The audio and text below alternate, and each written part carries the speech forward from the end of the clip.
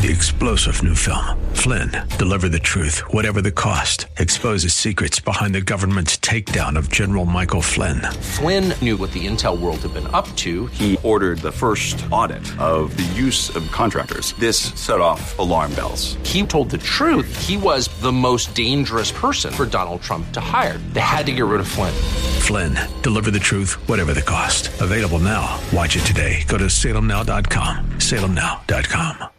Welcome back as we head into Hour 3 this Monday, February 8th. It's a delight and privilege to welcome back one of my favorite people in public life who's going to take your calls, too. If you have any questions for him, he's happy to do it on any area of public policy you may like. And that is Andy Biggs, representing Arizona's 5th Congressional District, chairman of the House Freedom Caucus. Representative Biggs, Chairman Biggs, you're also a member of the House Judiciary Committee.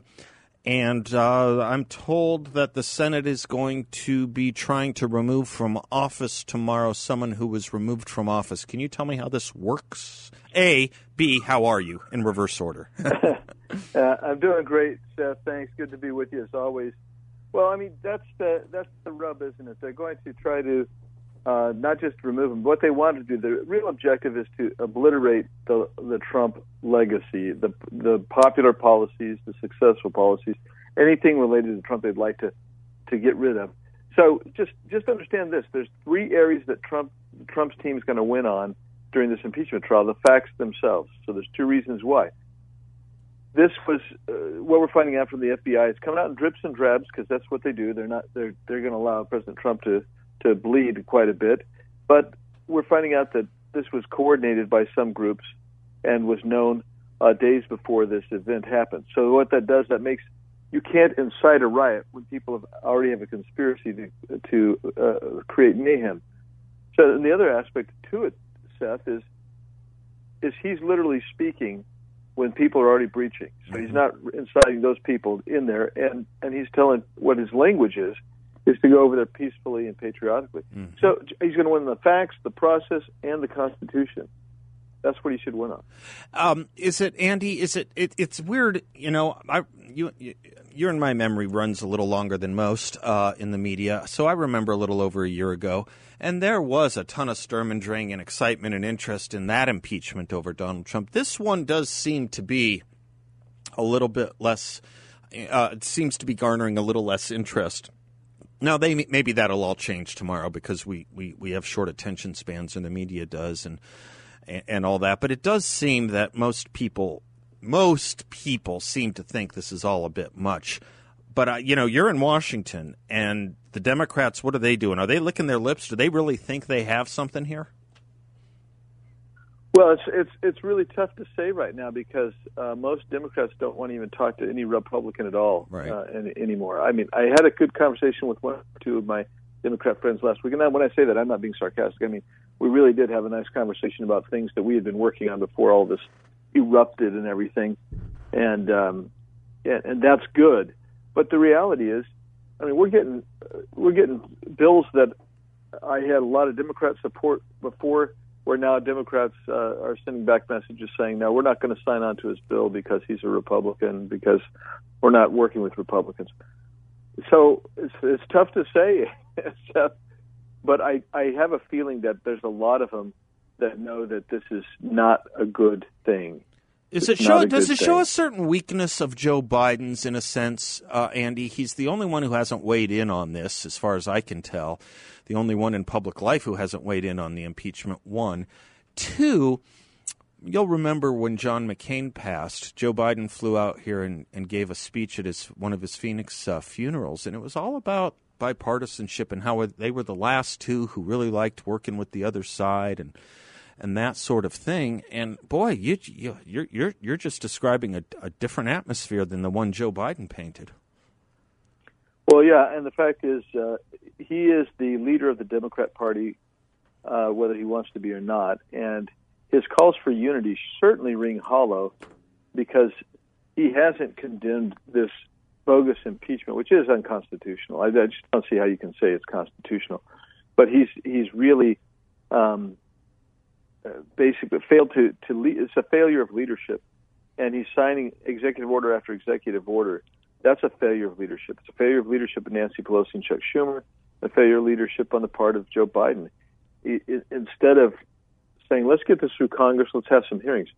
Don't ever forget, never forget that this impeachment round is the only one in the history of this country where you didn't have any referral to committees. You had no referral back to the body saying we need to have an impeachment investigation. Nothing. None of the normal process, which was barely there a year ago. Nothing there this time. Gates calls it a impeachment by reflex. I call it a microwave impeachment because there's no time to slow bake this thing. They've got to get it in and out. It's a frozen meal that they're trying to thaw out in the microwave. That's where this is. Andy, do I understand this right, that Vermont Senator Pat Leahy is going to preside over the Senate trial? He will be acting as effectively the judge, but he also gets to vote on the merits of whether to convict or not? Yeah, I mean, it's. I've also likened it to a Soviet show trial. Yeah. It really is. You got a guy who's supposed to be. Well, first of all, the judge who's supposed to show up on this has basically said, "I'm not coming." Whatever reason. I suspect it's because he looks at it and he says, "It's a disaster over there." You're talking about John Roberts, right? Yeah, Chief Justice Roberts. Yeah. Constitutionally, he doesn't want anything to do with this. Right, and so he's staying away. So they point, I don't know, let's get one of the biggest anti-Trump senators there we possibly can, put him on, and to be the judge and the juror. So he's going to rule on admissibility of evidence, procedure, all of these things.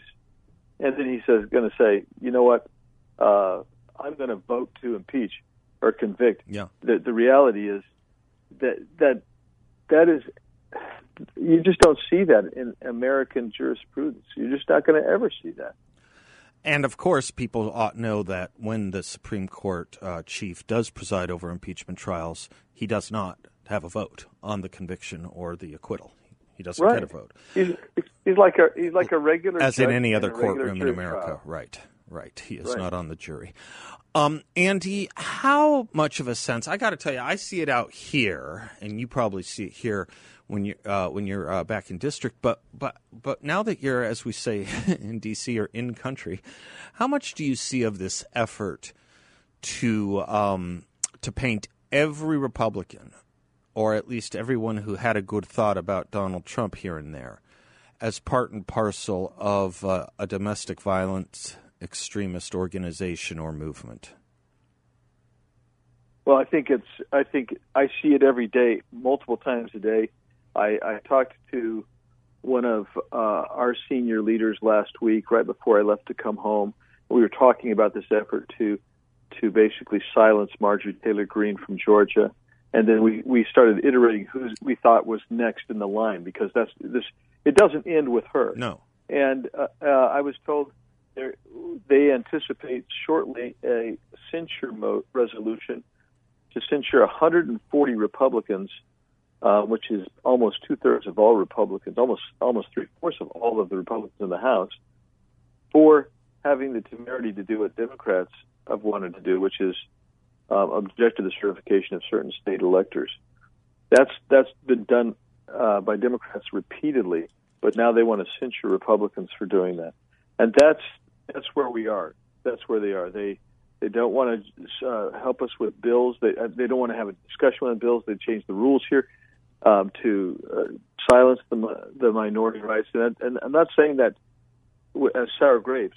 What I'm saying is it is the consolidation of power that we've seen in other authoritarian nations, where the bodies that make the laws, in this case, we receive our authority from the people. It's delegated to us to go make the laws.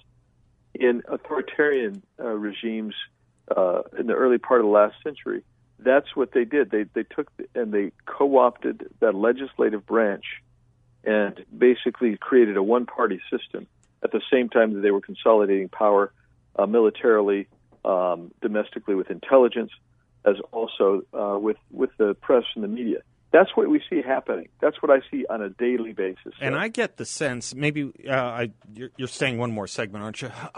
Maybe the sense I'm picking up is that all of the the militarization of the Capitol right now is meant as a political piece of propaganda, that it's there because Republicans. If no Republicans, we wouldn't need the National Guard and the razor wire. That's the sense I'm picking up. Let me hold you there on the break, Andy, and put out the phone number if anyone wants to weigh in with you and ask a question of you on anything about this, immigration, spending. Andy is your congressman, and he's happy to take your calls. 602-508-0960. Chairman Biggs and I will be right back.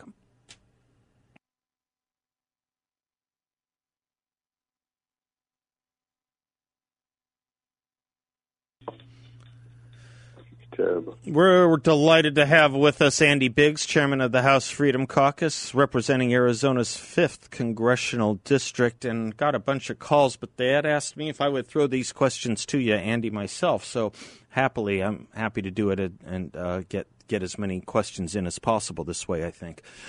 First of all, Andy, if you don't mind, you talked a little bit about this with us last time you were here, but every day seems more news from the Biden administration and the border. What's your sense of the new rules with immigrations and customs enforcement, arrests, deportations, and this fabulous headline from the Washington Post, Biden faces border challenge as migrant families arrive in greater numbers. Obviously, they're not seeing the point of the headline, but I get it.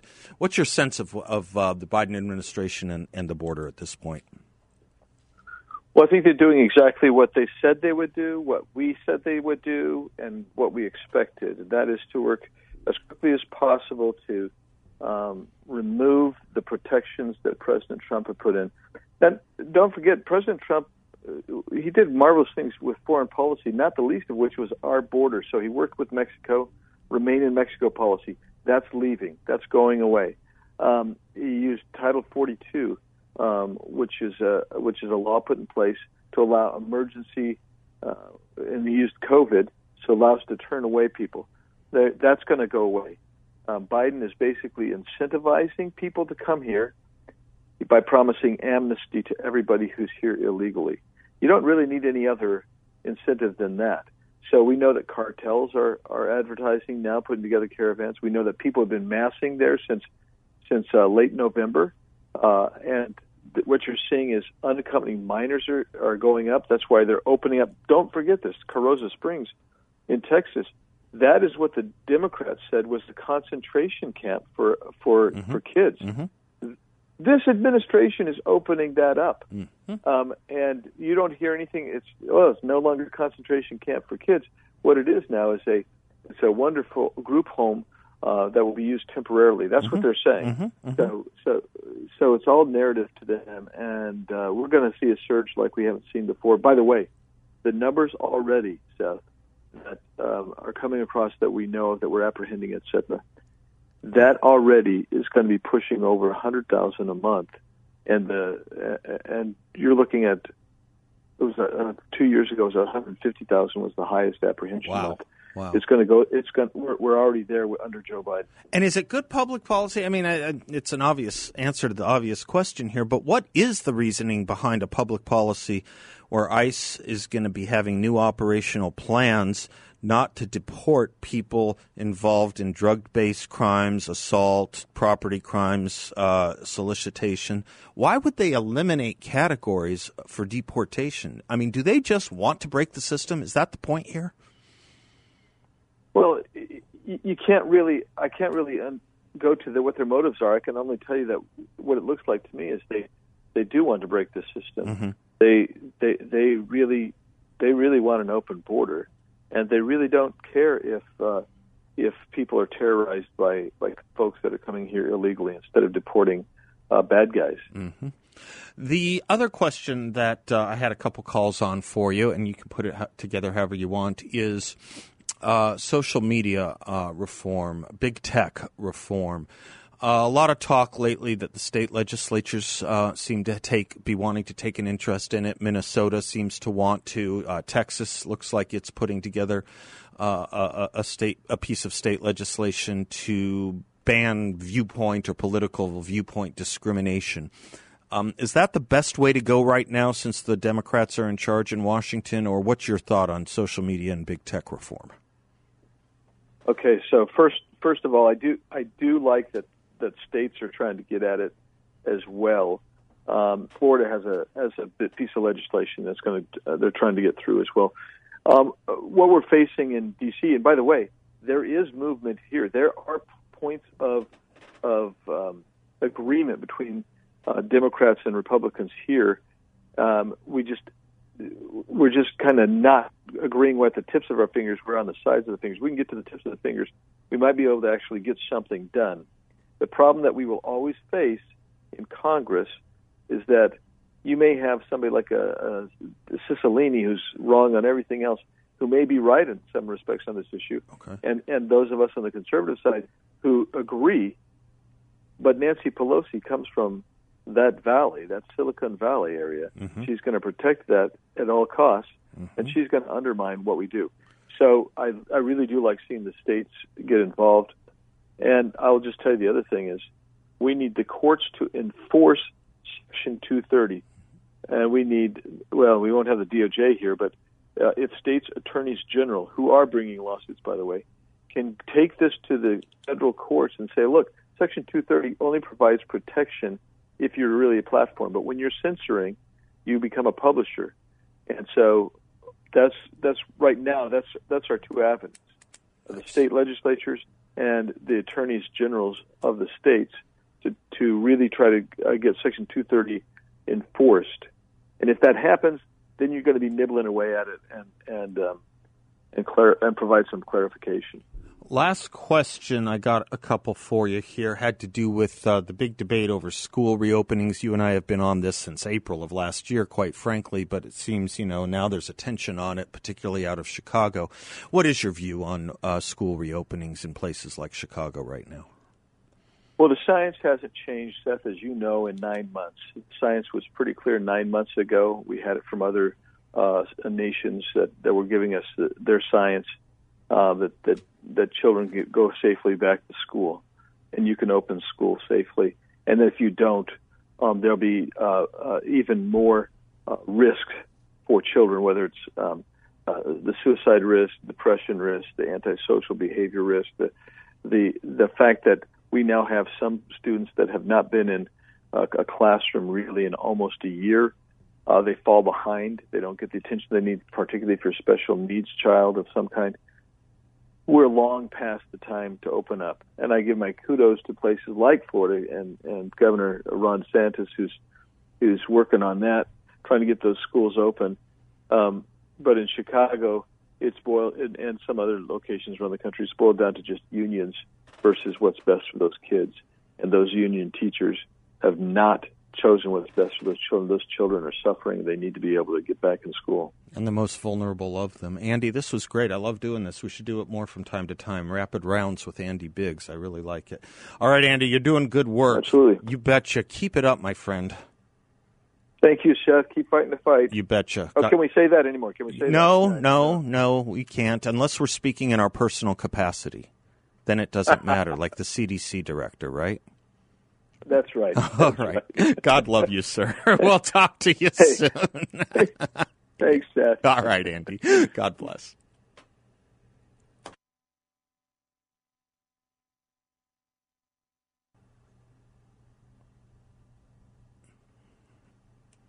Welcome back to the Seth Leibsohn Show, 602-508-0960. Hi, Rob. Well, hi, Seth. I hope you had a great weekend. I had a great weekend. That's wonderful. I want to be the first to wish you a happy Mary Queen of Scots beheading day back in 1587. Wow. Okay. I don't think anybody's wishing You are the that. first. And, you are the first. Well, thank you. You bet. Also, let's see, the Russo-Japanese War started in 1904. Mm-hmm. And best of all, we secured Guadalcanal on this day in 1943. I want to give a plug real quick to the Middle East Forum that comes on Sundays at noon. Oh, good. On AM 960. I highly recommend it. Mr. Wolf has some great comments and guests. And actually, a couple weeks ago, they had on Dr. Rachel Ehrenfeld, who is the founder of the American Center for Democracy. She lives in New York City, and she has written a couple of really great books on tracking money, narco-terrorism, I think she called it, which tracks money that goes to terrorist organizations from various sources. But what's even more interesting is I took her on a date. I took her on a date in New York City when I was there about 15 years ago to a Billy Cobham concert at the Blue Note, and she was great. She's a total sweetheart and totally brilliant. She's a PhD, of course. But I just had to mention that. Anyway, I had read, and I think it was Hinderaker on Powerline, who had mentioned the Harry Jaffa lecture in 1991 from the Claremont Review of Books on the long arm of socialism. Yes. I quote from that speech often, yes. Oh, good, yeah, because, what I'm seeing, and you probably are too, this is after the breakup of the Soviet Union. Mm-hmm. So we think, the end of history and communism's dead, but not so fast, because we have, the only joke that is truly absolute, and I think he mentioned this, is that the only true believers in Marxism are tenured professors in American universities, which is kind of scary. But he talks about diversity. He talks about political correctness. And these are all the things that have been going on for, 1991. Yeah, about 30 years now. 30 years now. Mm-hmm.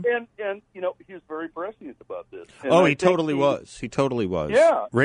Diversity is demanded by those who will tolerate no deviation from the politically correct. And what is political correctness but another name for the party line, right? Well, exactly. And that's what really struck me, because when John Hinderaker posted that, he had the second to last paragraph and last paragraph in his lecture. But having read the whole thing, there's so much information there that I think more people need to know, because there's just a whole, what do you say, a summary of the struggle we have with communism and socialism versus the survival of Western civilization. And I think he was right on then, and I think it applies so much to today. Yeah, I think he was 30 years ahead of his time on this. Absolutely. I was just lamenting over an email exchange with Steve Hayward, another Powerline writer. Steve and I were Jaffa students, literally. And oh boy. I was lamenting with Steve. I said, it's too bad the old man's not alive right now. No one could explain our times better, because no one explained to them better 30 years ago before they happened. Yeah, and I think he certainly had the vision that applies today, and I think more people need to read his lecture, and I think more people need to go to the Claremont Review of Books and pull out some of his lectures and comments, because it's so true. It's all truth, and it's really, really frightening yet enlightening at the same time, if that makes sense. It is, and if you want to understand the Marxist roots of the current intellectual environment, or the BLM movement for that matter, everything underlying the notion of equity, diversity, political correctness, if you want to understand its Marxist roots, Harry is the one who does it. Harry is the one who shows you that political correctness is nothing less than the blind and willful insistence upon the fulfillment of the goals of revolutionary Marxism, without any reference to the fact that it was a failed enterprise, and that it differs, political correctness today differs from Marxism only in its insistence that it needs no justification. It can be demanded and it can be enforced, and it does not need to be debated. As the BLM curricula say, the first thing we state is that we do not need to discuss nor defend the purpose of this curricula. Okay, alrighty then. We'll just accept it by fiat.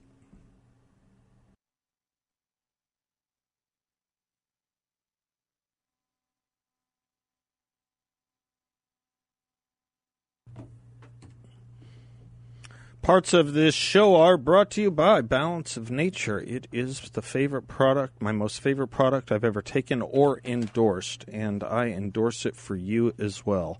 heartily, healthfully. It is the single greatest, most effective whole food supplement on the market so far as I know. It'll boost your immunity, your energy, and health. Good things to be doing this time of year.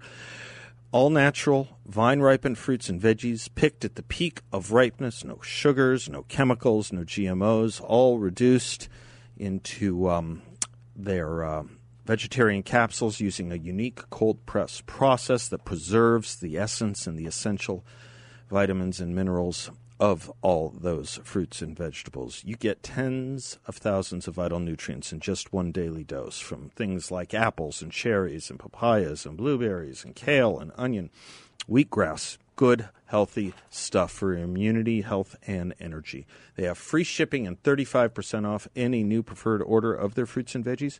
Give them a call at 800-2468-751 or visit them at balanceofnature.com. Just use discount code BALANCE. Tomorrow, with the beginnings of the impeachment trial,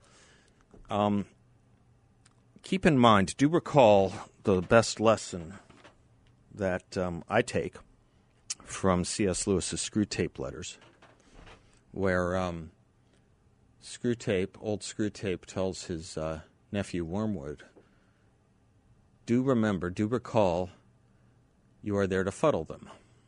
Fuddle them. Isn't that a good word? Fuddle. Confuse. So for weeks, we have been mentioning that as ridiculous as the mob was on January 6th, as a misfit, misbegotten, and anarchistic as it wasn't exclusively Trump supporters. There was a man named John Sullivan, who I've talked to you about his webpage, that has on the front page a video of a riot where they're burning the American flag, and it's a left-wing organization. John Sullivan was arrested during the riots as a left-winger, anti-Trump activist. Media doesn't cover much about it, and now they're going to do their best to fuddle you about him. As our friends at Issues and Insights warn us, PolitiFact warps reality about left-wing activists inciting Capitol Hill riot. PolitiFact article says, quote, there's no proof that a left-wing anti-Trump activist named John Sullivan incited rioting at the U.S. Capitol. As a result of this claim, Facebook flagged and reduced distribution of a post that accused Sullivan of doing just that. However, video footage indisputably proves that Sullivan encouraged people to storm and vandalize the Capitol. Moreover, Sullivan was subsequently arrested and charged with, quote, violent entry and disorderly conduct on Capitol grounds and interfering with law enforcement during the riot. Now, in light of these revelations, PolitiFact updated its article twice, but has not changed its conclusion, despite overwhelming evidence to the contrary. The Facebook post targeted by PolitiFact states that, quote, anti-Trump founder of radical left-wing group Insurgents USA, John Sullivan, incited insurgents of U.S. Capitol, and PolitiFact proclaims there's no evidence that he did. The PolitiFact case rests for its conclusion on Sullivan's claim that he was not leading the mob and was only there to experience and witness what went down. And PolitiFact then cites a photojournalist who's done work for NBC and NPR to back up Sullivan's claim. However, facts are funny things if you can get them out, just not PolitiFact. Law enforcement obtained videos from Sullivan that show him provoking and participating in the riot. The FBI sought and was granted a warrant to arrest him. The affidavit and video footage shows that he was yelling through a megaphone outside the Capitol, get in that, word I can't say, let's go, move, move, move, move, storm that, word I can't say, this is ours, this is our, word I can't say, house. He wore a ballistic vest and gas mask as he entered the Capitol and declared, let's burn this, word I can't say, down. On and on, he shouted that thing. Pointing his camera at the door, he said, why don't we go in there? After someone hit the door, Sullivan said, that's what I'm saying, break that, word I can't say. He broke a window, it's on video, And he said, I broke it. Well, they already broke a window. I didn't know that I hit it that hard. Hopefully no one got it on camera, close quote. And he joined a crowd of rioters that was trying to break through a door and said, I have a knife. Let me through. I have a knife. Moreover, the video shows that the photojournalist who PolitiFact was relying on was part of the plan, part of Sullivan's plan. It shows that Sullivan's video and him are together, talking and saying, I'll give you a hug now. We did it. And on they have this dialogue. It's all available at Issues and Insights. And this is why, in fact, left-wing activist and leader Sullivan was arrested and charged in federal court with 1 count of entering a restricted building, 1 count of violent entry and disorderly conduct on Capitol grounds, and 1 count of interfering with law enforcement. So, when people say, oh, PolitiFact announced it, show them this. Show them this. It's at issuesinsights.com. Issuesinsights.com with all the links to the video. And it's merely about the fact that you and Bill and me, this wasn't us. This wasn't us. Whether you are a left-wing agitator or a misbegotten anarchist, it wasn't us. These people were nuts.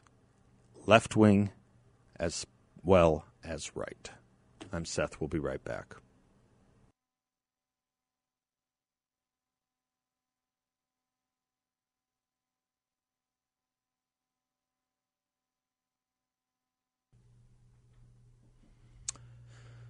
The aforementioned Steve Hayward of Powerline discovers an interview in the New Yorker magazine with Gabriela Lopez. She's the head of the San Francisco Board of Education that led in the taking down of the names of so many of those high schools, like the Abraham Lincoln High School.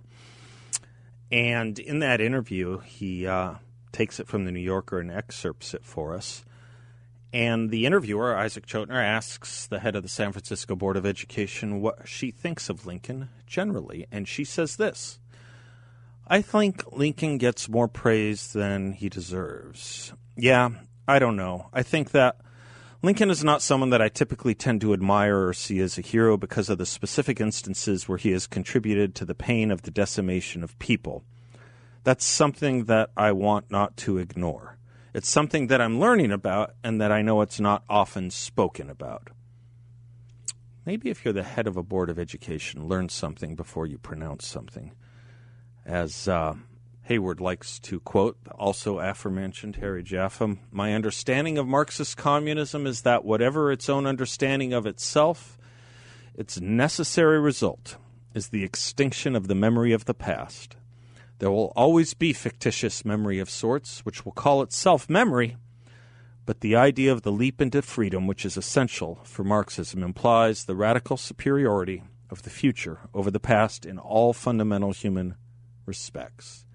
And any memory of that past and genuine memory of the past destroys the illusion of that superiority and hence has to be extinguished. That's why we have memory holes, folks. Until tomorrow, God bless you all. Thanks for spending some of your day with us. Class dismissed.